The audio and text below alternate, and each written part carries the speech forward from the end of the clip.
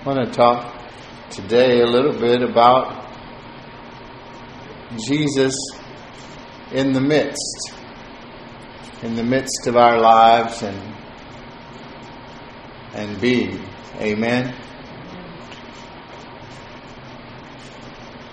Look in 1 Peter, beginning in the first chapter of 1 Peter. Peter is way back in the back, right before the 3 epistles of John, right after Hebrews and James.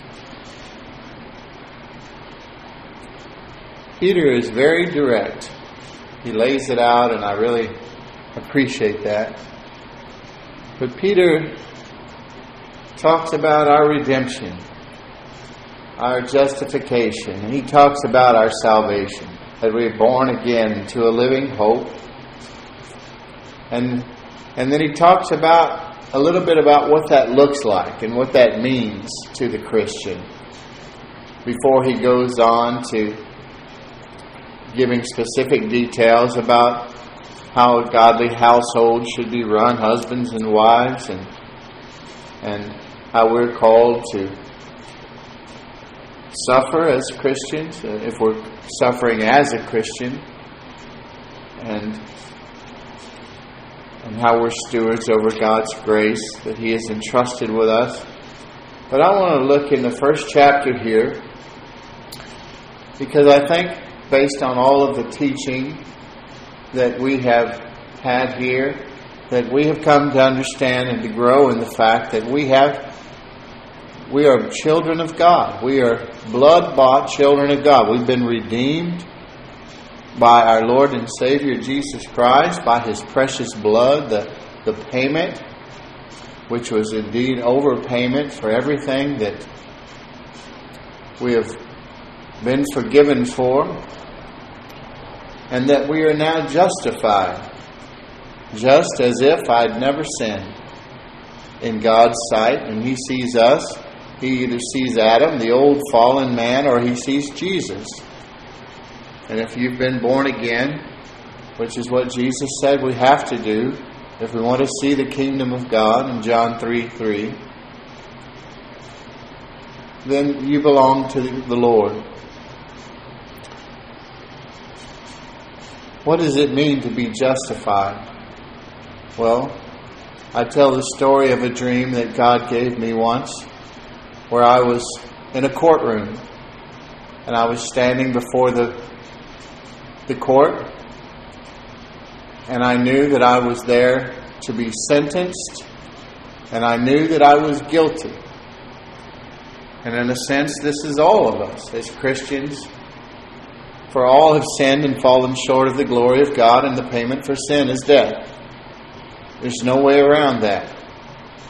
In man's fallen state, he was hopeless and helpless to do anything to overcome this on his own, until God devised the perfect plan. Jesus enacted that plan, paid the price for that plan, and now the Holy Spirit helps us to live out that plan. But I had the dream. I was standing in the courtroom, guilty, waiting to be sentenced. And I looked to my right, and there was Jesus standing at my right side. He was my advocate, my lawyer. But the fact that He was there changed everything. I looked, and there was no judge to pass a sentence. There was no jury. There was no trial lawyers. There was no prosecutors. No one to accuse me. Only Jesus standing there in the midst at my side. And I was free to go. Declared innocent even though I was guilty. And that's how it is in our salvation. Guilty of the death and due the death penalty, He took it for us. And now we're justified in God's eyes. And Peter says, in chapter 1,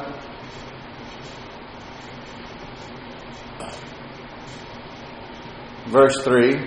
I'll start reading there. Blessed be the God and Father of our Lord Jesus Christ. According to His great mercy, He has caused us to be born again to a living hope through the resurrection of Jesus Christ from the dead, to an inheritance that is imperishable, undefiled, and unfading, kept in heaven for you, who by God's power are being guarded through faith. We're being guarded through our faith, and actually it's the faith of Jesus that we live by, for a salvation ready to be revealed in the last time.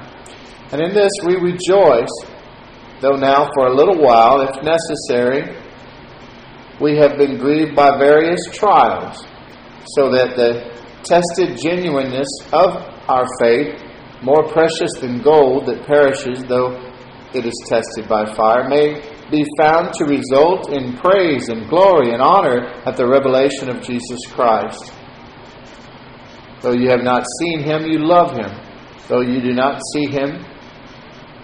now see Him, you believe in Him and rejoice with joy that is inexpressible and filled with glory, obtaining the outcome of your faith, the salvation of your souls.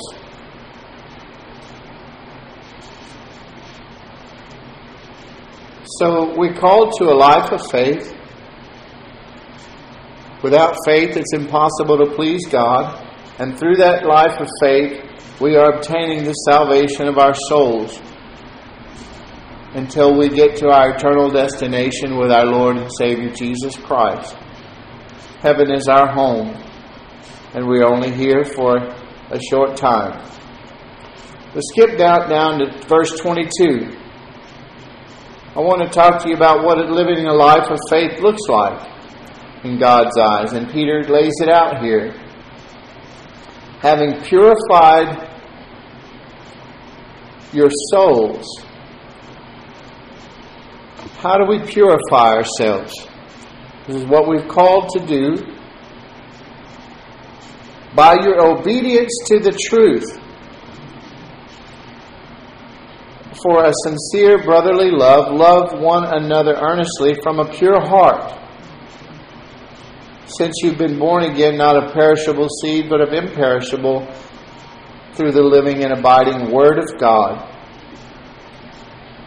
So we are to purify our souls, our minds, our will, our emotions. We know that Paul said that we are to renew our minds, not to be conformed to the world, but to renew our minds through the washing of the water of the Word.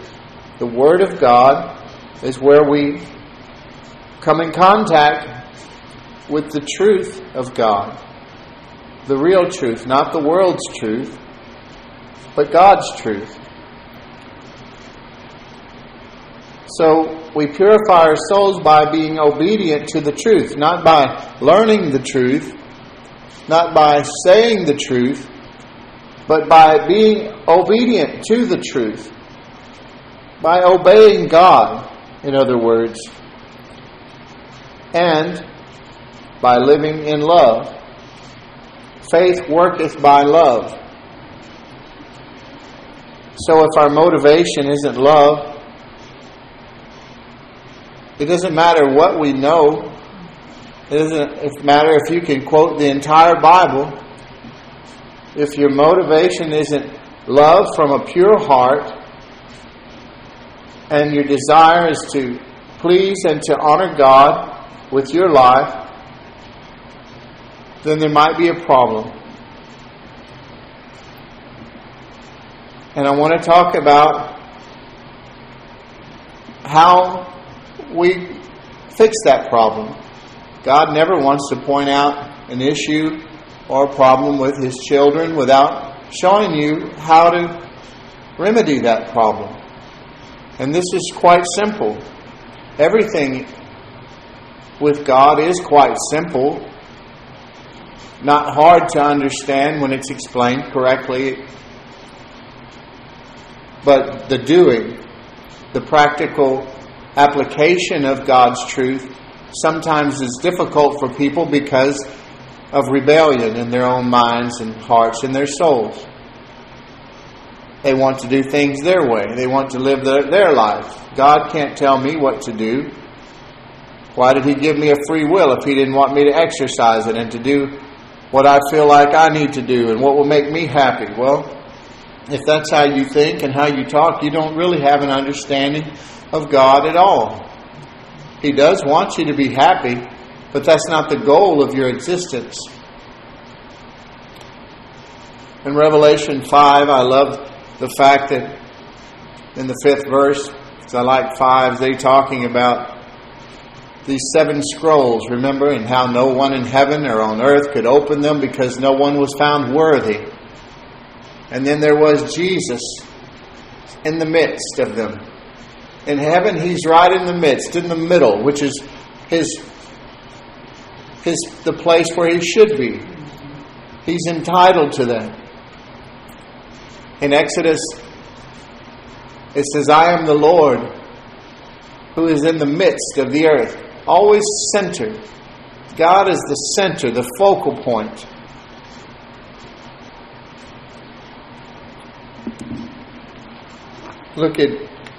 Look over in John,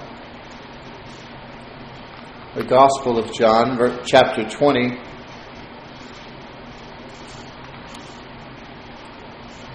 Verses 19 through 23. Toward the back of John, chapter 20, starting at the 19th verse.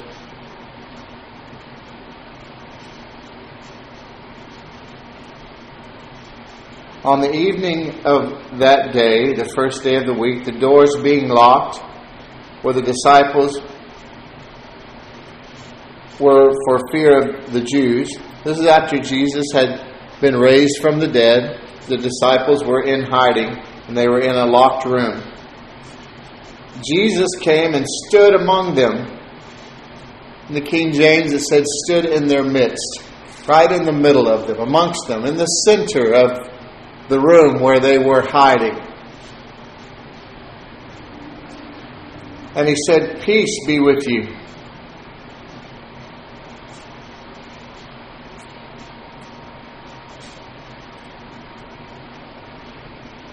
When He had said this, He showed them His hands and His side. Then the disciples were glad that they saw the Lord. Verse 21, Jesus said to them, peace be with you. As the Father has sent me, so even am I sending you. And when He had said this, He breathed on them and said to them, receive the Holy Spirit. If you forgive the sins of any, they are forgiven them. If you withhold forgiveness from any, it is withheld. Jesus in the midst of them. Right in the middle, where His proper place. And I just want to submit to everyone today that when Jesus is at the center of your life, at the center of your marriage, at the center of your work, at the center of your relationships, at the center of your health, at the center of your finances, He will make you peaceful. Jesus in the midst makes us joyful. He makes us useful as servants in the kingdom of God, and He makes us powerful. Amen.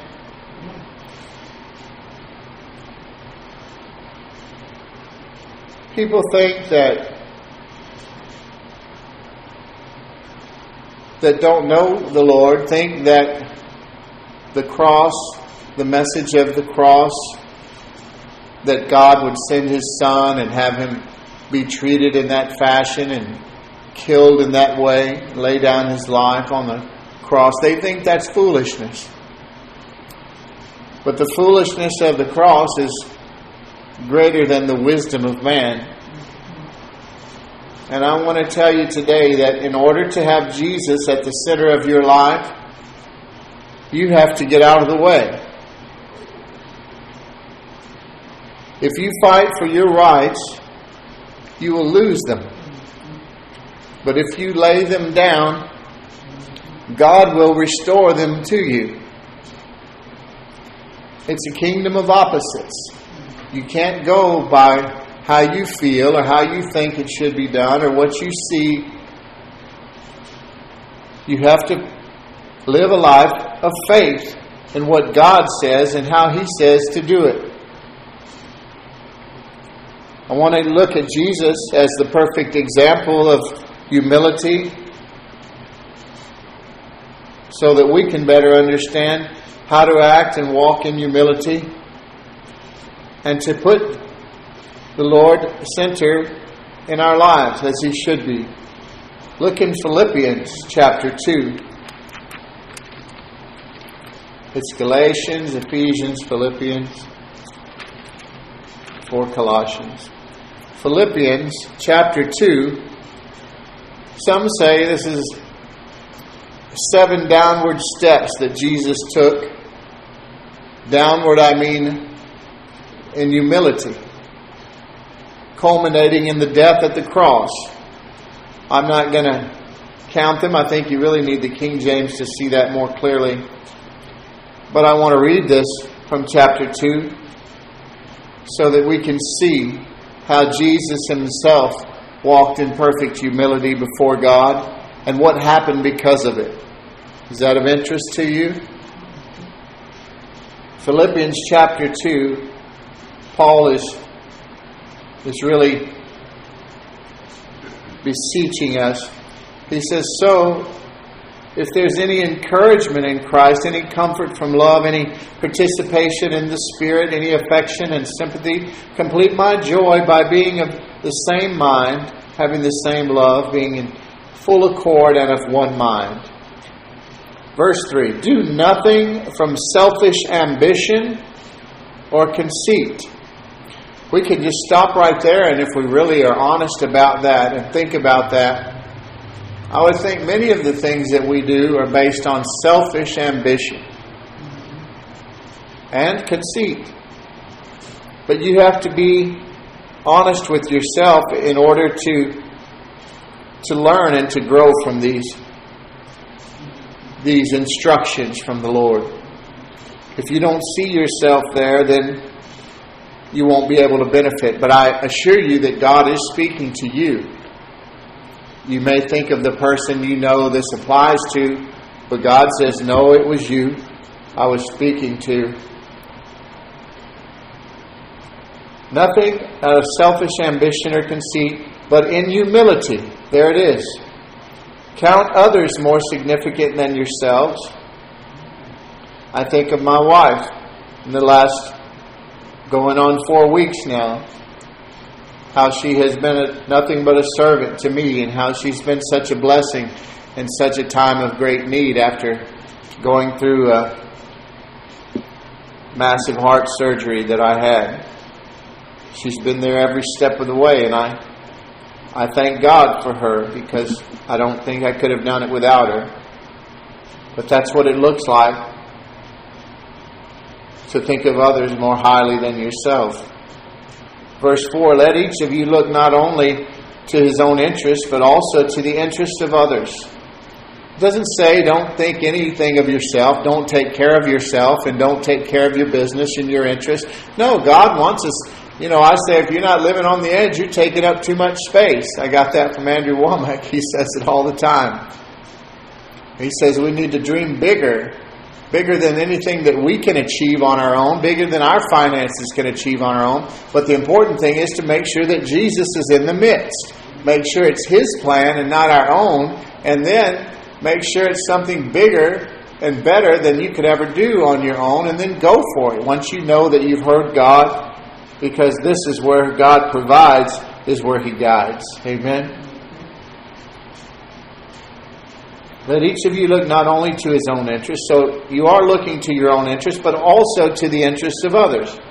I know my wife and I, this doesn't mean that you give anything that anyone asks you for. Matter of fact, I know some ministers that say if someone asks them for something, it sort of disqualifies that person.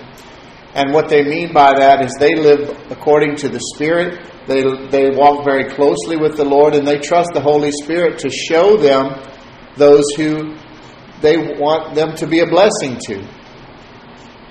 But I know that my wife and I, we take joy in the fact that we can be a blessing to others. Of course, we like to have accomplishments on our own, and we like to have successes, and we like to have never let our memories be greater than our dreams and always be growing towards something. That's for us. But also, it's for others who can enjoy the benefit of our prosperity. Amen. Have this in mind among yourselves, which is yours in Christ Jesus, who, though he was in the form of God, did not count equality with God a thing to be grasped. Jesus was God in the flesh, the second person of the Trinity.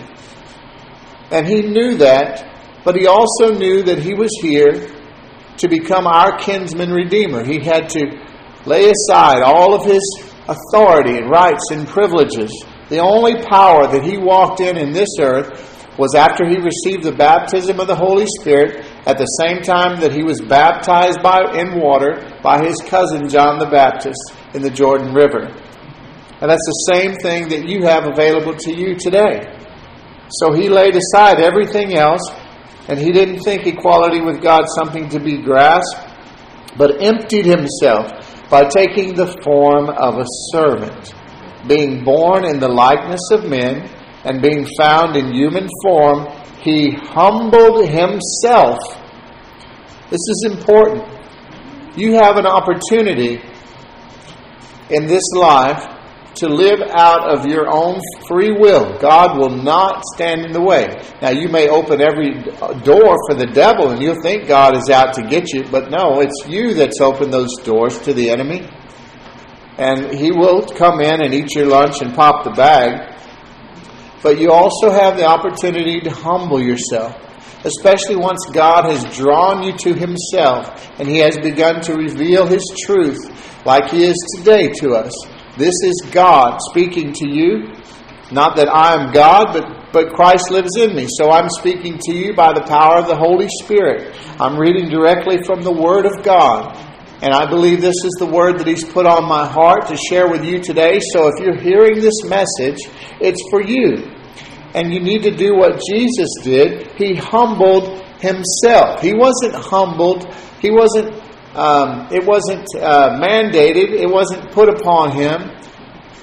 He wasn't a robot. He did it. He chose to be obedient to God and to humble himself by becoming obedient even to the point of death, even death on a cross.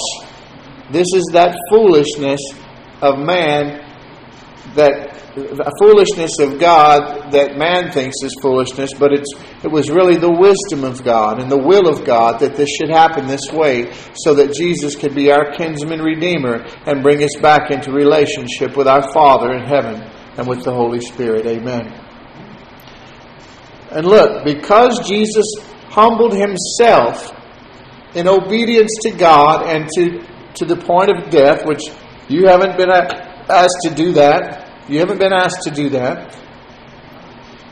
But look how verse 9 starts out. Therefore. When you see a therefore in the Bible, you need to find out what it's there for. This therefore is saying because Jesus humbled himself. Because Jesus lived a life of obedience. He purified himself by being obedient to the truth, to the Word of God, and by walking in love. He humbled himself. Therefore, God has highly exalted him, lifted him up, and set him on the throne next to him, and bestowed on him the name that is above every name, so that the name of Jesus every knee should bow in heaven and on earth and under the earth, and every tongue confess that Jesus Christ is Lord, to the glory of God the Father. Everyone will bow the knee to Jesus Christ. If you do not do it in this life, you will not live with Jesus in eternity. But you will still bow the knee. And then you'll be destroyed. If we fight for our rights, we'll lose them. If we lay them down, God will restore them to us. Humility comes before honor.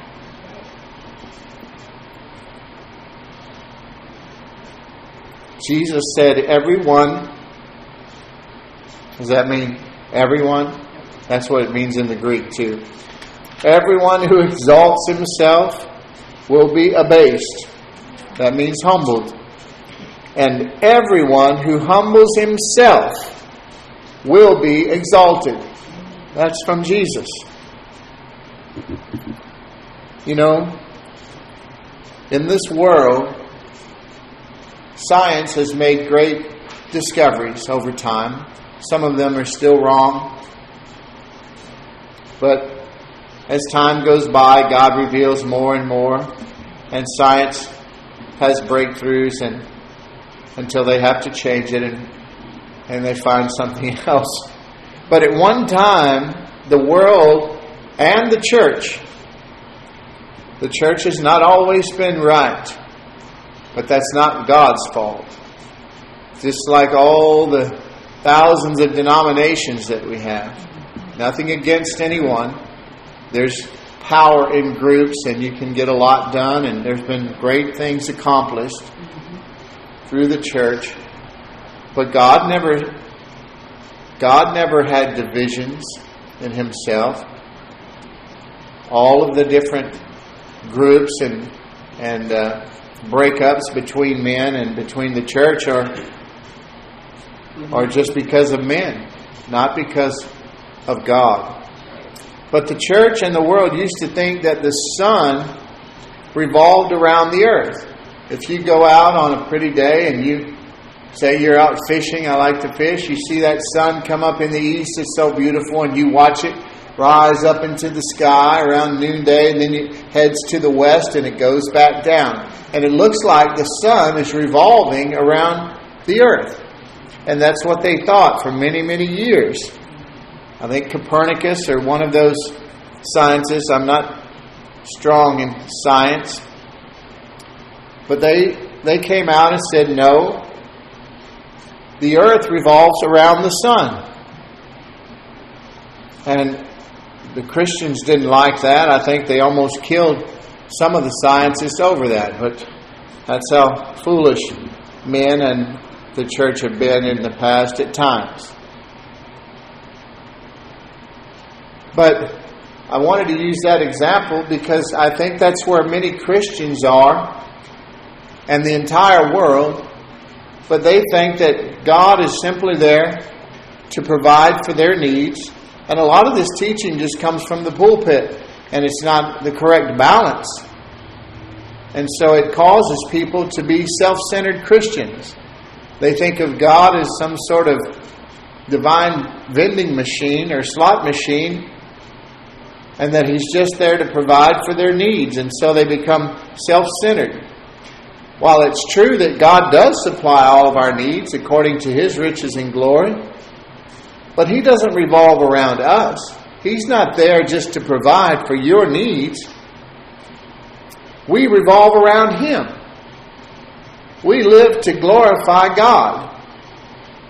If you can't honestly say that your life revolves around Jesus Christ, with Jesus at the center of your life, Jesus comes before your spouse, before your children, before your job, before yourself, before your money, then you are off balance and probably miserable in many ways. Jesus, we're created to glorify God. He's not there to be our servant. We're made to create and created to glorify and to praise and to honor Him with our lives. And if you've never come to terms with that, and you can't honestly say, when you're in your prayer closet, alone from the world and free from all the pride of life and the things that maybe you think you're okay with, and maybe you are. I hope that you are. But this is something that I'm meditating on myself. I want to be sure that Jesus is at the center of my life. And if I find areas that He isn't, I intend to repent, to change my mind, and just to go His way instead of my own way. And I think this is a good checkup from the neck up for everybody. And if you'll do it, I think you'll find that there are areas where God, you can't honestly say that Jesus is the center, that you don't go to Him first, that you don't include Him and have Him at the center of that part of your life. And it's an easy fix. Just repent. Say, Lord, I'm sorry. I realize. And if you're not sure, which, well, let's just say, honestly, you're not sure. You hope that He is, but maybe you have the problem of the sin of comparison. Maybe you're just looking around and you're saying, well, I think I'm do better than this guy or that girl. But that's not, God says that's foolish to compare ourselves amongst ourselves. We all need to compare ourselves to our Lord Jesus Christ. And I think if you do that, you will humble yourself, because you'll always find yourself lacking. I know that I do. I just want to finish with this. If you'll turn over back to the book of John, and then I want to pray with you. The Gospel of John, chapter 15.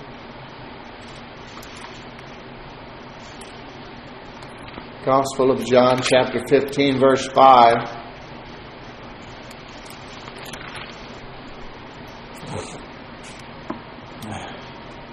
Jesus said, I am the vine, you are the branches. Whoever abides in me, and I in him, he it is that bears much fruit. For apart from me, you can do nothing. If anyone does not abide in me, he is thrown away like a branch and withers. And the branches are gathered, thrown into the fire and burned. If you abide in me, and my words abide in you, ask whatever you wish, and it will be done for you. By this my Father is glorified, that you bear much fruit, and so prove to be my disciples. As the Father has loved me, so have I loved you. Abide in my love. If you keep my commandments, you will abide in my love, just as I have kept my Father's commandments and abide in His love. These things I have spoken to you, that my joy may be in you, and that your joy may be full. The Lord wants us to walk in the fullness of joy, and He's made provision for that. If you'll skip down to verse 16, He says, you did not choose me, but I chose you and appointed you that you should go and bear fruit, and that your fruit should abide, so that whatever you ask the Father in my name, He may give it to you. These things I command you, so that you will love one another. The world recognizes Christians because of their love one for another. We could just start right there. Can you honestly say that you love Christians because they're Christians? You should. You should at least be trying. He says that we're to give special kindness and regard to Christians because they're our family. That's the family that will last. I know that we think of family members as the most important thing in this world, and we should treat our family well and love them. But do you know that God sees it a little differently? He sees your true family as the family of God, the real church. And He says that's the most important family, and that you should love Him more than you love even your own children or your father or mother. I want to encourage you, if you don't know that Jesus is your Lord and Savior, that's something that can be remedied right away. If you believe that Jesus is the Son of God, that He came to this earth and that He lived a sinless life and died on the cross for your sins, and that He lives today and is seated at the right hand of the Father in heaven, then you can make Him your Lord and Savior. Just say this prayer after me. Dear Lord Jesus, I believe that you are the Son of God. I believe that you loved me and died for my sins. And I ask you to come into my heart today. I repent of my sins. And I ask you to come into my heart today and be my Lord and Savior to the exclusion of all others. Amen. If you said that prayer, you're born again. And now, if there are those who have been born again, but maybe you slipped away from, or backslidden as they call it, in certain areas of your life. Maybe God redeemed you one time from alcohol, or from sexual sin, or from greed, or from anger. And somehow it's come back upon you and you've allowed that demon to come back in. I just tell you right now, you can be free. You just need to put Jesus at the center of that area of your life and ask Him to help you to be set free from that, and He'll do it. He'll do it right now in the name of Jesus. I declare. And I want to pray with you. Dear Lord Jesus, I just ask that everyone here and everyone who ever hears this message, if they have a need, that you meet them at their point of need. And that they will come to you with a sincere heart and say, Lord, please help me. Please help me to be free of this thing that hinders me. And I ask you to take center place in my life, that you will meet that need, Lord, and that you will hurry in and show them that you heard them and that you were with them the whole way. You never did leave them or forsake them, even though they had walked away from you in certain areas of their life. You were there waiting with open arms, just like the father of the prodigal son in the book that you gave to us. And we thank you that you love us so much. And we just ask you, Lord, today to be center of our lives, center of our marriages, center of our relationships, center of our finances, center of our health, center of everything to do with us. And we look forward to being with you forever in eternity. Help us to help others, Lord, to know you, to be healed, empowered, loved, and prospered as we are through our salvation in Christ Jesus our King. Amen.